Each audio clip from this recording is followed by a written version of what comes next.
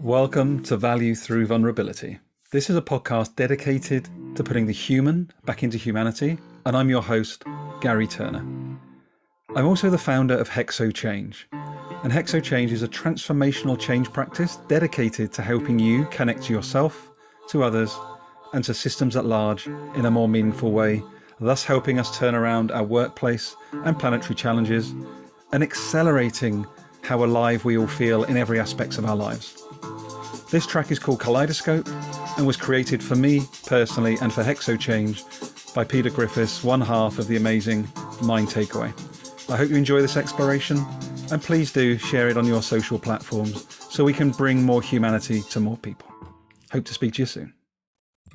Welcome to Value Through Vulnerability. This is a podcast dedicated to putting the human back into humanity, and I've got the perfect guest this evening for you in Renee Smith, who is founder and CEO of A Human Workspace and previous director of workplace transformation at Government Results in Washington. Welcome to the podcast, Renee.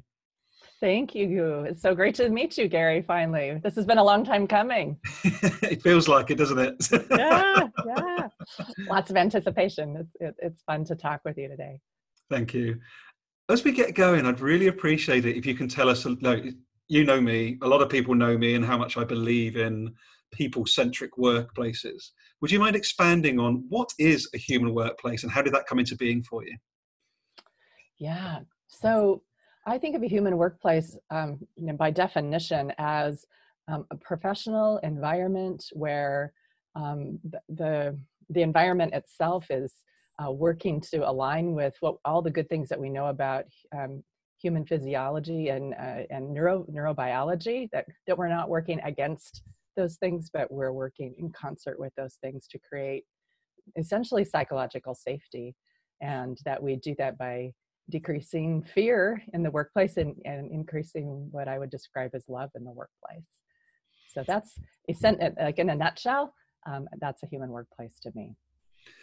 It's amazing. And I just think, isn't it amazing that those two words, they're huge words in the workplace, love and fear. Yes. And neither of them are particularly comfortable for senior leaders in my experience to date. So I'm really interested, how did this work show up for you? Why does it matter so much to you? Yeah. So I have to kind of take you back, and I think on a personal journey, right? We're gonna go way back to the late 80s, early 90s even. That's a long ways. But so much of, like, when we find ourselves at certain points of our lives and careers, I think we can better see the steps that brought us to this moment. And I know that for me, the conviction that I have in this moment about the work that I'm doing and why and how I'm doing it really has its roots in some pretty early transformative experiences that were difficult and that required courage and boldness, really. And so that definitely the boldness and courage to be declaring love and more love and less fear in the workplace right now has its roots way back then. So what happened? I was a young person who was pretty successful in school and on a college path, and off to do big things in the world, and then kind of lost my way and ended up getting married pretty early and dropping out of school and following my husband to Alaska, where we lived in the Aleutian Islands of Alaska for a time, kind of where Deadliest Catch takes place, and overlooking the Bering Sea and all that. We lived there for a while. And then we lived in Homer, Alaska for a while. So 8 years up there altogether. And, it was really following his dreams and kind of abandoning mine and enjoying life and an adventure.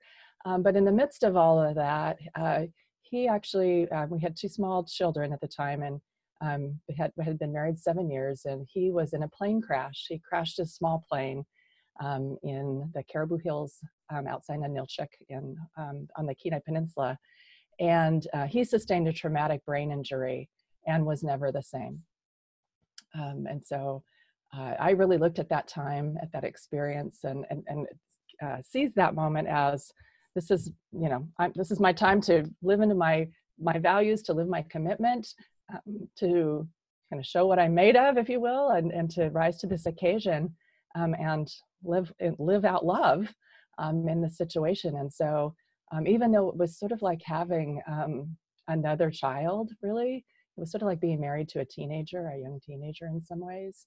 Um, persevered through that and tried to continue with life and stayed together for 8 more years and had 2 more children and eventually left Alaska and came down to the lower 48. And finally, after all that time, came to clarity that that it was just a harmful situation to me and my children now, and there was too much dissonance, and that I was afraid to leave. I was afraid to step away.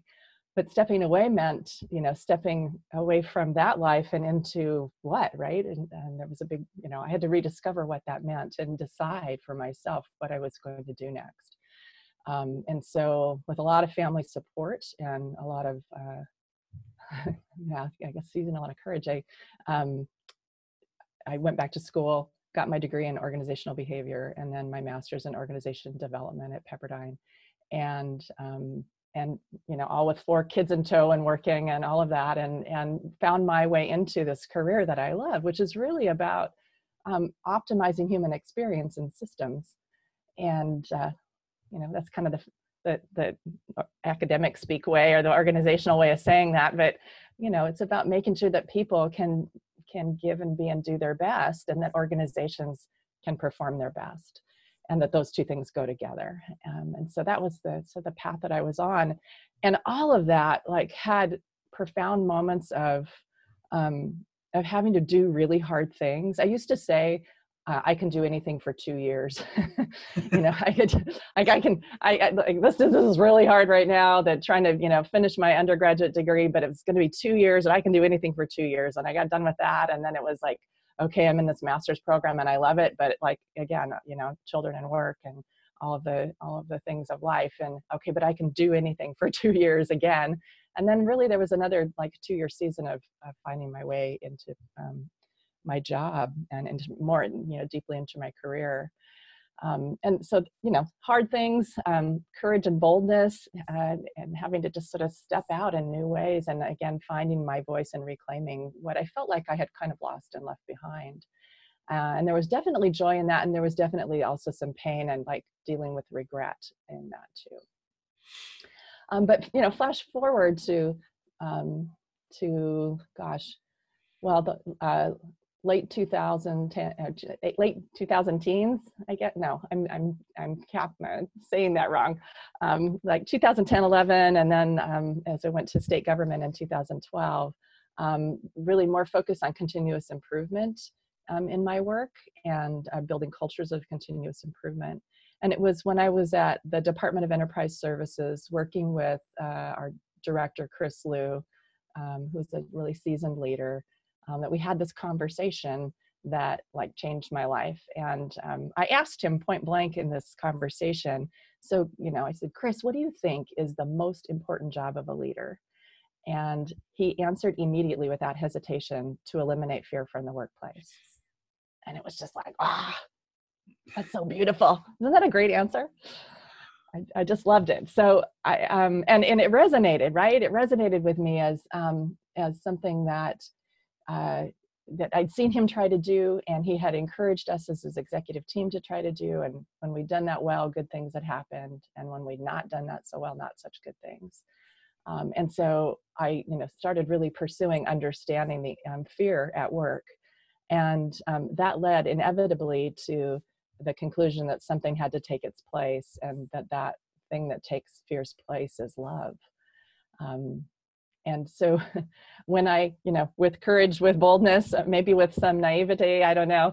But I would say it was with courage, said that out loud in a big public professional forum, 400 people in the room.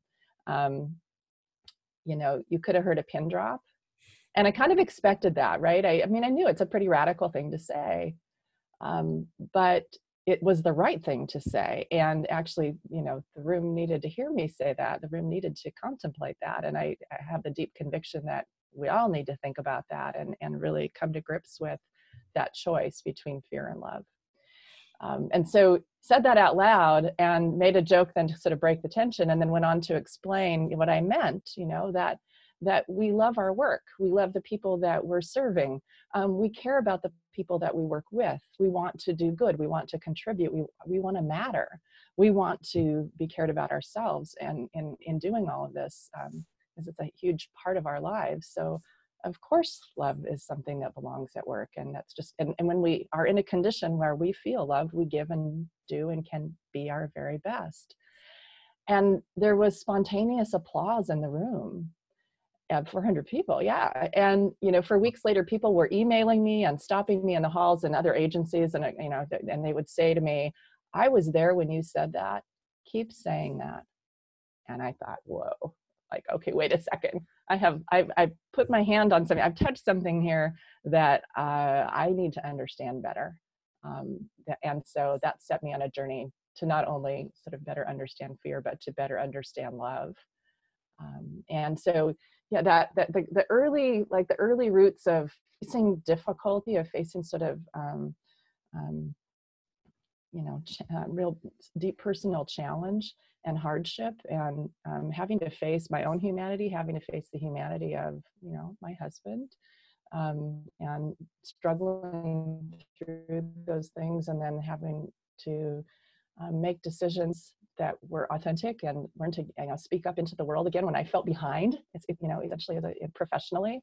And, all of that infuses what I do now. All of that infuses the, I think that the humanity that I bring to the, the moments that we can talk about later in our human workplace gatherings. I think it infuses that because it's just like built into who I am, that struggle. And also the deep care for, for people. So, yeah. Renee, thank you so much for sharing so vulnerably and openly. And I just think, there's so many questions, but there's one I'd really like to ask, which is actually, as you reflect on that introduction you just shared kindly with myself and our listeners today, what do you think has been one or two of the major learnings for you, as in for your growth? What's helped you? So, okay, you stepped into your courage. We understand that. But what are some of the learnings from that experience as you reflect that you still hold dear as you go on to serve in the future? Yeah. So a couple come to mind. One is this idea of investing in yourself, and that you're a good investment, right? And so for me, investing in myself back in 2000 looked like in going back to college, right? And even though, I could have found a job and slugged it through, and but know that I was worthy of investing in an excellent education, and that investment paved the way for everything else that's happened. And so I'm a big fan of higher education, or at least in the right kind of investment, the right kind of education that's going to be aligned with who you are and what you want to do, and that was the right thing for me. And it definitely, it was costly. It costly in time and treasure and all of that, but it has absolutely been worthy and worth it to do that. I think the other thing is that in all of this, boldly stepping forward, doing hard things, investing in myself, that there comes a moment when I had to declare myself, and no one else was going to do that for me. And I'll tell you a story about what happened that really crystallized that for me. And that was, again, one of these pivotal moments. So I was working as an administrative assistant in an office, in a dental practice, paying bills and while I'm in school and trying to make ends meet. And I had begun to already, this is when I was in my master's program, and I'd already begun to do some consulting work and take this work out into small business and to nonprofits and whatnot. In certain ways, but it was a very beginning. And this woman came in, and she was a new patient and filling out her forms, and she handed them back to me, and she began to tell me about herself, and that she was the executive director of a chapter of communities and schools in our local area. And she went on to say, we're in the middle of this big transformation, this important time of transition, and need to do some strategic planning. And she's just, I'm not quite sure what I'm going to do, but and why she was telling me, the administrative assistant in the dental practices, it made no sense, but she did. And as she's describing this, I thought I could help her with that. Like, that's my work, right? but it was a moment. And so I looked at her and I just said it. I said, well, I can help you with that. And that was a declaration moment, right? If I hadn't made that declaration to her, the whole next year of working with them deeply and doing, very kind of sensitively planned strategic planning work that was thoughtful to their moment and condition, and that got them out in the community in a whole new way, and that they seized on and went on to like new levels of performance and engagement and growth, and just beautiful things came out of that year with them. And then for me professionally, then other connections from that experience that led to other engagements and really the launching of my career. And it all came from that moment of saying, I can help you with that. So I think declaring yourself is an important thing, that especially when we're transitioning from being some other person in the world to being in a new and different way in the world, we've got to declare ourselves. They're just those people that listen to this podcast, my whole body is just going buzz, buzz, buzz, buzz, buzz. Honestly, it's one, the story, Renee, but it's how you show up. Like your ability to just speak your truth and your experience. It's beautiful. Thank you. It's so clear. Yeah, that clarity piece. And I think what's really interesting, you're building your career from having the courage to speak up in a dental surgery. Not many people have got that story. Yeah, it's true. It's true. Yeah. But we often, we all start in humble places, right? And there's nothing wrong with, a career in a dental surgery either, right? But for me, that wasn't where I ultimately belonged. We all have places where we ultimately want to be and feel drawn to. And so that was an important place to be, to feed my kids. And the thing is about that moment, like it could have easily slipped right by in like the social pressure of it not being appropriate to speak up, or me like holding self-doubt, like I haven't quite done exactly what she's saying.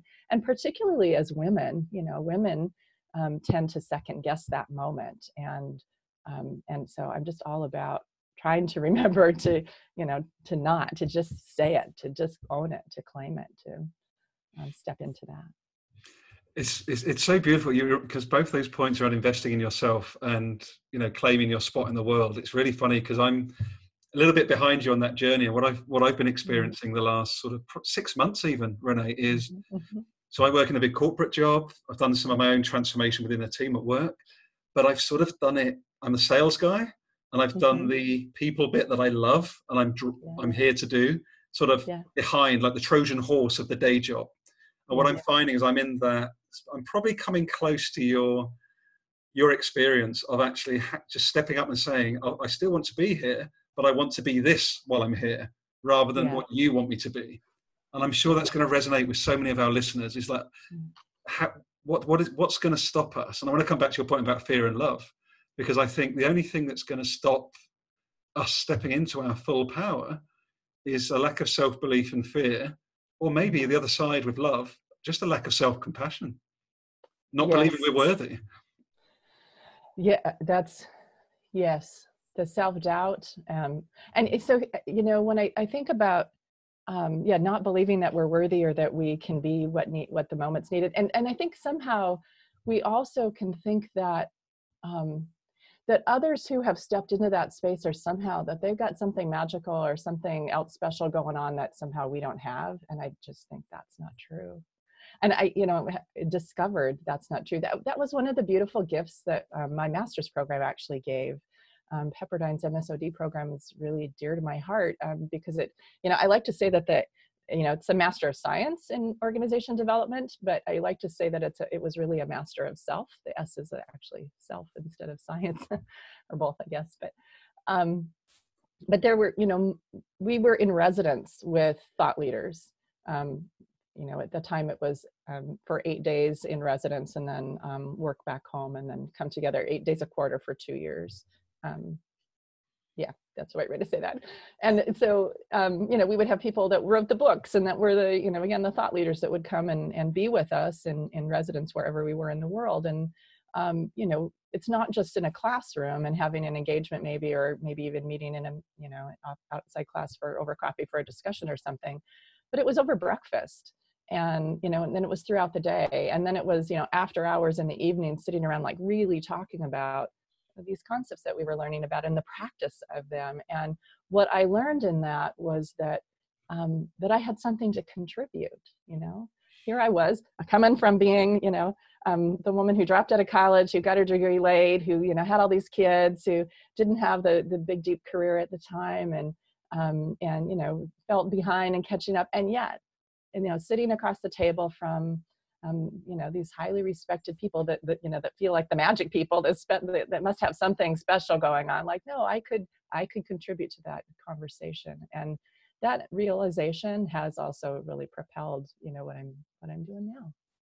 So I want to share a poem with you. Can I share a poem? Please. Yeah, I love this poem. It's a David Whyte poem, and I think it kind of speaks to this, what we're talking about, this moment of self-realization, or of wanting to bring ourselves out, and like, where do we begin? How do we do that when we might be hesitating and uncertain?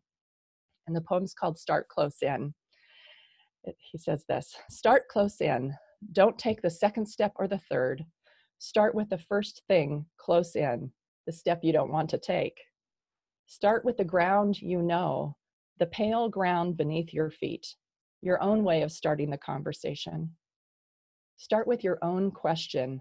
Give up on other people's questions. Don't let them smother something simple. To find another's voice, follow your own voice, and wait until that voice becomes a private ear listening to another. Start right now. Take a small step you can call your own. Don't follow someone else's heroics.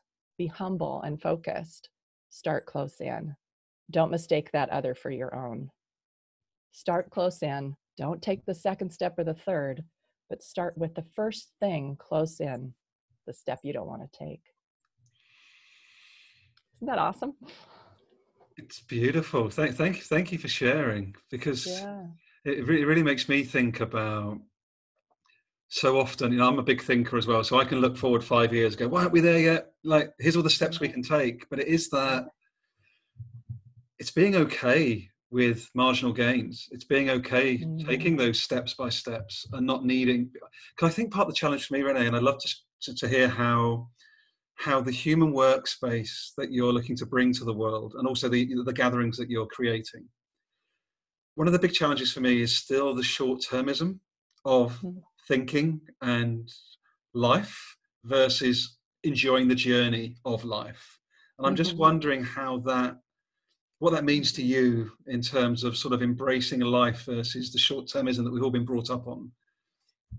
Yeah, and say more about what you mean by short-termism. So what I mean is, if I think about like financial markets, for example, or if you work in a corporation, everything's about the next quarter. So all of the behaviors, all of the energy then becomes about the next quarter and not about what we might achieve on a longer term basis. Yeah, that is a struggle for sure. There are always going to be those pressures on leaders, particularly those who are closely tied to the market, to attend to that more than they're attending to the long-term, more sustainable culture and way of working.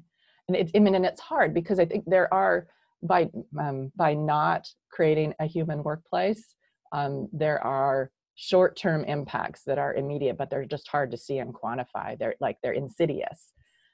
They're in the, we got to fill that position again, because somebody just left that supervisor's, team again. And, we slog through it, and we just kind of consider it the cost of doing business, right? And just something we got to endure, because this is how it is. Well, maybe not, maybe whatever's happening there is, if we looked and really and found out and dug a little bit, maybe we would find that that there are inhumane kinds of practices going on in that team that are driving people away, and it is costing us dearly, immediately dearly. But we've got to be able to be more circumspect to truly see that, and to surface those kinds of tolls that are being taken on organizations and on people. Yeah. Yeah, no, thank you. I love that word insidious, actually, because I think it's helpful for us to think about, actually, it is sometimes the unseen that are the Mhm. things, the opportunities. And I think it's the Yes. same in us. And I love how, again, back to your own journey, is often we don't see in ourselves our greatness. We don't Mhm. see how good we are or the opportunity within ourselves. And I'm wondering, how do you go about trying to help people see inside themselves the Mm. opportunity that maybe they can't see in themselves? Mm. You know, I would, the thing that I think that's a hard thing for me to answer. I think that there's sometimes, I get feedback that it's sort of how, perhaps how I show up with people. And so it's harder for me to speak to that. But I think the thing that I can more easily speak to is the gatherings that, and what I see happening and the value that people are finding in themselves and communicating with each other in these gatherings, which actually I should say does have this connection to immediate benefits in organizations as well, and in different workplaces. So maybe I could let me describe what those are, Please, and that'd be great. help me remember to weave it back to the question that you just asked too, if I don't quite get to it. Um, so I did all this research on love and fear, and started interviewing people, informal research interviews, and asking them stories about times when they felt afraid at work and when they felt loved at work, and gathered those stories and kind of went away to the ocean with them and looked at all that data for about 4 days, and found the themes and found the pattern in it all, and found like types of stories that people told about fear and about love. And I should say that many people readily use the word love, and didn't have a problem using that word in terms of their workplace experience. And a whole lot of other people would say, well, I wouldn't use that word, but they would use a substitute. They would use respect or trust or empathy or inclusion or appreciation or kindness, something like that. All of which have their roots in love. There are all sort of versions of love. And then people would talk about different particular things that leaders had done, particular things that teams had done, and they would talk about people being there when they were in crisis, personal crisis, and support that they received. And like those were kind of the different versions of love in those kinds of different settings, were like the intersection of the stories. Um, and so in all of that, doing all that research, some of it I did in, a lot of it in one-on-one interviews, but some of it in group workshops, where I would have people interview each other and then tell each other stories back to the group. And then we would analyze those stories together, and got the insights and data from those stories. And one group of 8 people at the end of the day on a Friday afternoon, after like it's hard work doing, all this like storytelling and bearing your soul and analysis and all of this. Like it was exhausting. And yet they hung around at the end of this Friday afternoon, and didn't want to leave, and kept talking for like another half hour. And they named themselves the Love Squad. And they wanted t-shirts, and they wanted to get together again. And so I said, sure, we can get together again. We're at this point, we're in state government, and like, we got no money for t-shirts, but we can absolutely get together again. And so that was where the Human Workplace Gatherings were born, was in this request to get together. And so we started with these 50 people that I, interviewed, and made this mailing list of 50. And 20 people showed up in December of 2017 to the first gathering. And really it was exploratory. It was, what could this be? Like, what might we do? What could we talk about and practice here? And over time then has evolved to where now we have a Human Workplace Olympia, a Human Workplace Seattle, a Human Workplace San Diego that are ongoing. And then I've also held gatherings in Reykjavik. We've held 2 in Copenhagen, one in Barcelona, and I have people interested in hosting in New York City, and in Salem, Oregon, and Portland, in Atlanta, and Spokane, and in Rome, in New Zealand. And so there's a whole, and perhaps even in Manila, there's a whole, interest in like, how do we bring what's happening, what we've done in Olympia to these other places? And then in Olympia, particularly now, we've gone from a mailing list between, all of the lists. I think we've got 1,700 that we're, reaching out to, every month, and on the list. And in Olympia, we get regularly 60 to 80 people that show up, about a third new every time. I just yesterday sold out in about 6 hours, 120 seats for the next Human Workplace Gathering that happens to be partnering with the Black Communities Business Resource Group, the business resource group that's part of state government, and we're co-hosting, and it will be on the Black Experience, and it sold out in 6 hours. So we're going to be looking to see if we can open more seats just because there's such demand, and we can reach more folks, get more folks there.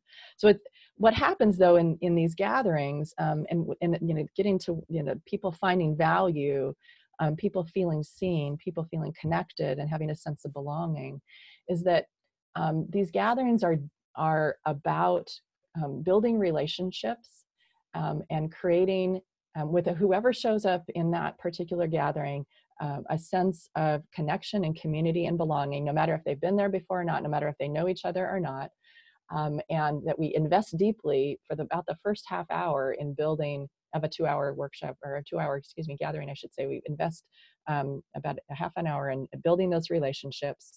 And then the next 75 minutes or so is on the topic, and the topic might be trust or empathy, or we've done the science of awe outside, gratitude and appreciation, and the different kinds of topics. So basically exploring different experiences, different expressions of love and humanity in a professional setting. And those 75 minutes have a little tiny teaching component. It's not expert at the front of the room talking at people. And instead, it's just giving people enough to then practice, to reflect on, to dialogue about, to have conversations and explore together, and to discover what it is to be human at work, what it is to be human in a professional setting. And built into each of those topics is always what I would call some kind of a micro behavior, because we have these moments that are essential in organizations that we need to show up humanely and as fully human. And when we get those right, it helps propel our cultures forward. But when we get those little moments wrong, it's counterproductive. So we practice things like listening from the heart. We practice seeing each other. We practice being able to share and disclose about something. We practice witnessing someone's emotions.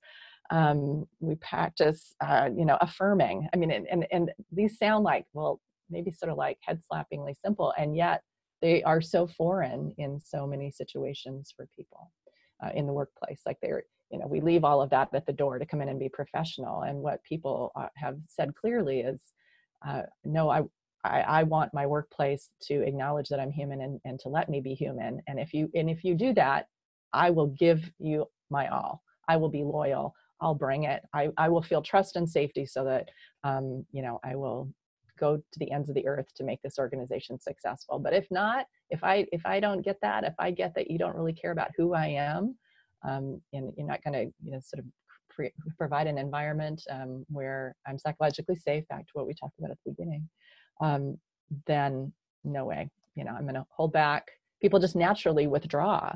And we've all seen it. I mean, if we were to explore stories, with each other and with listeners, and we've all got those stories. So what I find is that in this environment, in these human workplace gatherings where we're doing this deep relational work and then practicing real skills around how to be human together, that it draws people out, and they get confident about both who they are as people and being able to practice these skills at work. And they go back to work and they are different.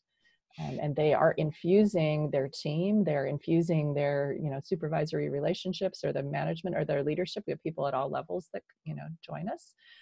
They're infusing their workplaces with more humanity and with more love. It's so beautiful. It seems so obvious, but it's so hard at the same time for people if you're not used to being. For period of this podcast, people must be able, or they learn with you, Renee, how vulnerability's got to be a part of that. To be able to feel your emotions, yes, must be part of that journey, I would imagine. It's essential. Yes, it's built into all of that I just talked about. It is vulnerability all the way, but the effort or the thoughtfulness around how we come together to make it okay to be vulnerable, right, is that's part of what we're really paying attention to and trying to care around.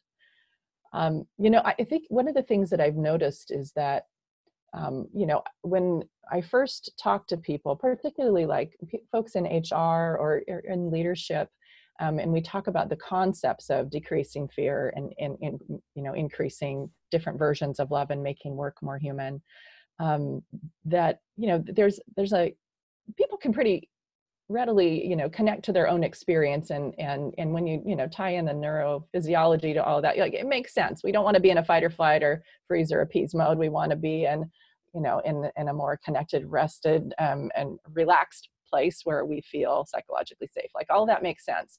But then the next step is usually, well, what are the formal programs and policies that we can put in place, and what are all of the usual organizational levers that we can pull to make that happen, and so we then tend to try to make a program out of all of that. And there's absolutely, needs to be all of the usual programs, and we need to think about organizational strategy and structures that are in place, and the processes and policies in place, and the people that we're hiring, and what we're rewarding, all of the organizational design elements. We've got to think about all that and make sure that if we're going to say that we're going to be about decreasing fear and increasing some version of love and making work more human, that we tend to all of those things.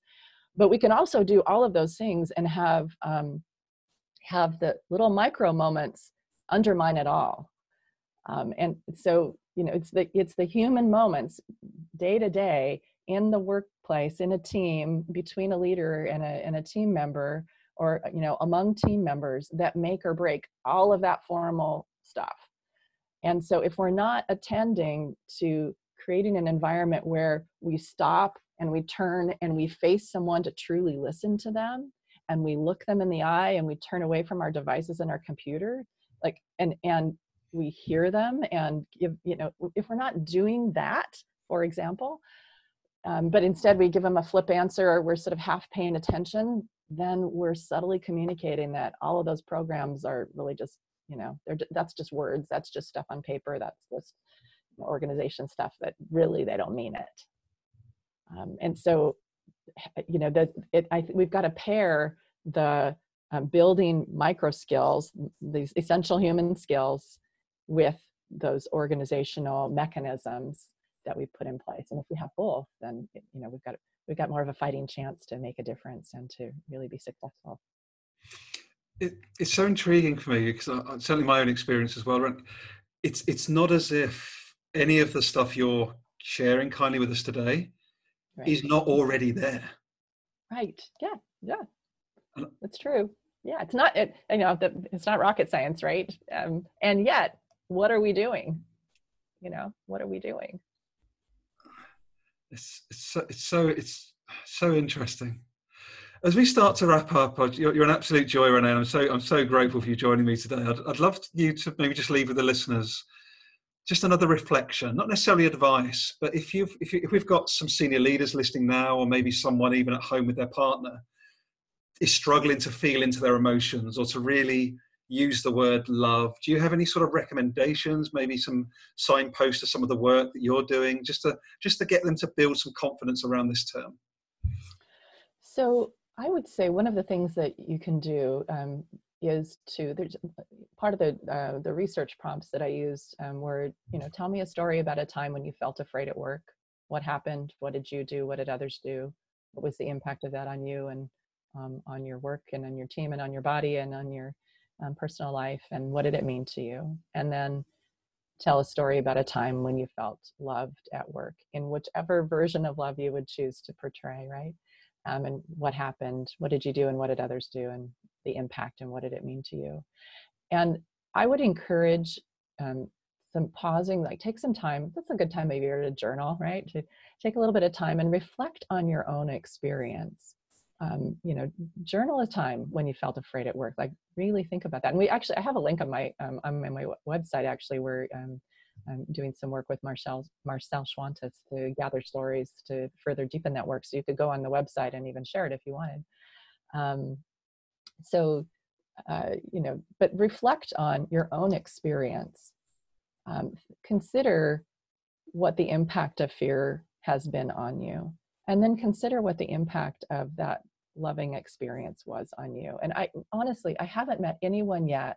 I've met no one who said to me, oh no, bring the toxic fear and like, I'm going to do my best work. I work best when I'm scared spitless. Like, nobody says that. People do want to be challenged. Like, people are eager to be challenged. And I would actually say that challenge from a leader or from colleagues, like, no, we think you can do that, or here's a new step. We want you to take on this hard assignment that you've never done before, or take on this task or this role, or that kind of challenge. We're eager for that. We're eager for somebody to believe in us that we can do that, and that's a version of love. But that's not toxic, unless it's just like we're set up to fail. That's a different story. But being challenged and the fear that comes with, like, wondering if we're going to be able to do it or not, be able to succeed, that's good and healthy. I would just encourage reflecting on our own experiences and understanding, how those have played out for us, and then considering, we take all kinds of risks as leaders. Like, we take them all the time. We calculate the risk, and I would just offer that I think the risk of not creating a human workplace is far, far greater than the risk of continuing with the status quo, and leading with fear or allowing fear to be insidious in our environment. That, like, the risk that we have of people disconnecting and disengaging, is far greater. So why not?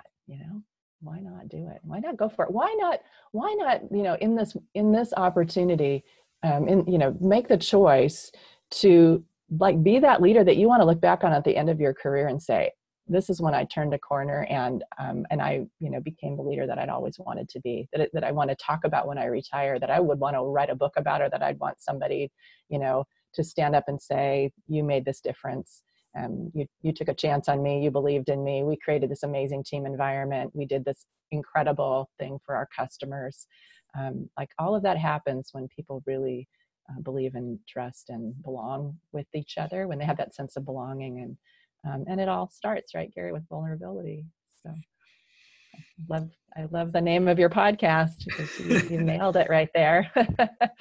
Well, just thank you, Renee. Honestly, you're an absolute inspiration. I'm really pleased we got this time together, and I just think you've just polished off a wonderful conversation perfectly.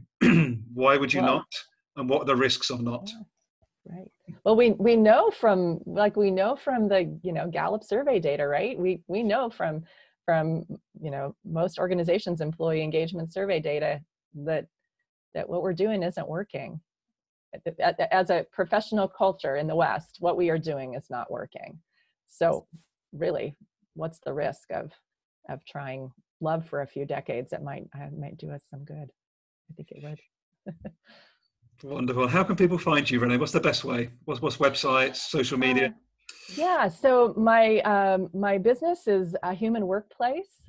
And so you can find me at humanworkplace.com or makeworkmorehuman.com. And my email is renee@makeworkmorehuman.com. And I've had the great joy over the last many years to be a public servant in Washington state government, and to be director of workplace transformation in the governor's Results Washington office. And it's been such a privilege to do that work. And beginning in March, I am stepping away from that and as an employee, and bringing this work more broadly to the world, and focusing full time on writing a book and on holding human workplace gatherings around the world, and sharing this message that's sorely needed. So.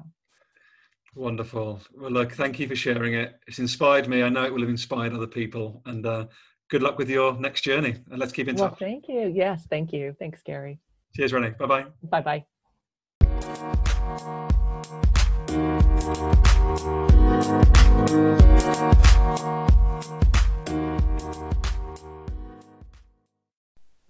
Hello there, just Gary Turner, your host, wrapping up this wonderful conversation with Renee Smith. Some of the biggest things that resonated with me were where she spoke about the fact that we all want to contribute, we want to matter, we want to be cared about ourselves. Of course, love belongs at work, and when we're in a condition when we feel love, we give and do our very best. And I also bolted onto that how she said, I had the deep conviction that we all need to come to grips with the choice between fear and love. I think there's such a powerful reflection that for me. Like, we can so often fall into being a victim, believing that the world is doing stuff to us from the outside in. But actually, we have never, ever have our ability to love and be compassionate and to forgive. None of that ever leaves us. It's just a choice we make in the moment, depending on where our mind is. I'd love to know if you challenge or reinforce that. I thought it was particularly powerful, and this really resonates with me personally, where Renee shared that you are a good investment. Invest in yourself. I was worthy of investing in. It's like, we hear so much about the oxygen mask, we hear so much about doing for others and being of service, and that's really, really important. But we really do need to continue to develop ourselves, and I don't think, and I was guilty in the past, of believing that my work organisation had the sole responsibility for my growth. That's how I used to think about it 5 years ago, whereas now, you're listening to this podcast, thank you for joining us. There's thousands of podcasts, there's loads of free courses online. There's a network of people ready to have a conversation with you and to share and grow and challenge one another. Like, it's never been so easy to continually grow, but we do have to be intentional about it, and we do have to believe that we're worth it. So I'd love to know what your thoughts are around that. I also enjoyed it where Renee spoke about the fact that she asked people to tell me a story about a time when you felt afraid at work, and also tell me a story about a time when you felt loved, or any version of that at work. I'd love to know what comes up for you when you actually hear that on reflection. Please do drop me a line at garyturner0@hotmail.com. That's GARRY Turner0@hotmail.com. I'd love to know what comes up for you on listening to those two questions. And finally, we need to be creating an environment where you stop and we turn and we face someone to truly listen to them, and we look them in the eye and we turn away from our devices and our computer and we hear them. I don't think I've come up with a better passionate description of slowing down, connecting on a human level, and truly being there with the other human being. So I was very blessed to train in the Nancy Kline's thinking environment with Jane Natter Grant at the end of last year, and this speaks beautifully to that generative listening. And guess what? There is so much within us, so much potential, so much innovation, so much insight, but we're often too busy layering up that innovation and that insight through busyness. And if we can just prize connecting on a human level and creating the space for one another for these insights to arise, you'd be amazed how much more we get done in the same amount of time. Anyway, I hope that you found this conversation interesting. Do connect with Renee. She's a lovely human being. Really excited to see where the next steps of her journey take her. And I'd love for you to connect with me. You find me Gary Interpersonal Catalyst on LinkedIn. Find me at Gary IP Catalyst on Twitter. And my email is Gary, GARRY, Turner0, one word, @hotmail.com. And I'd love to keep the conversation going. Next time, we're at episode 99, a big landmark's on its way at episode 100, and we're really looking forward to you joining us as we go through that milestone. Until next time, take care, be safe, and keep learning. Really hoping that you enjoyed that exploration on the Value Through Vulnerability podcast. You can find out much more about Hexo Change at hexochange.now.com. That's HEXOChange.now, one word.com. You can subscribe to a weekly newsletter at that website, which includes information about live stream conversations, further service offerings, blogs, but also our in-person events, of which we have multiple each year. So I really hope that you'll join us. Do connect with me, Gary Turner, on LinkedIn, and I really hope to hear from you soon.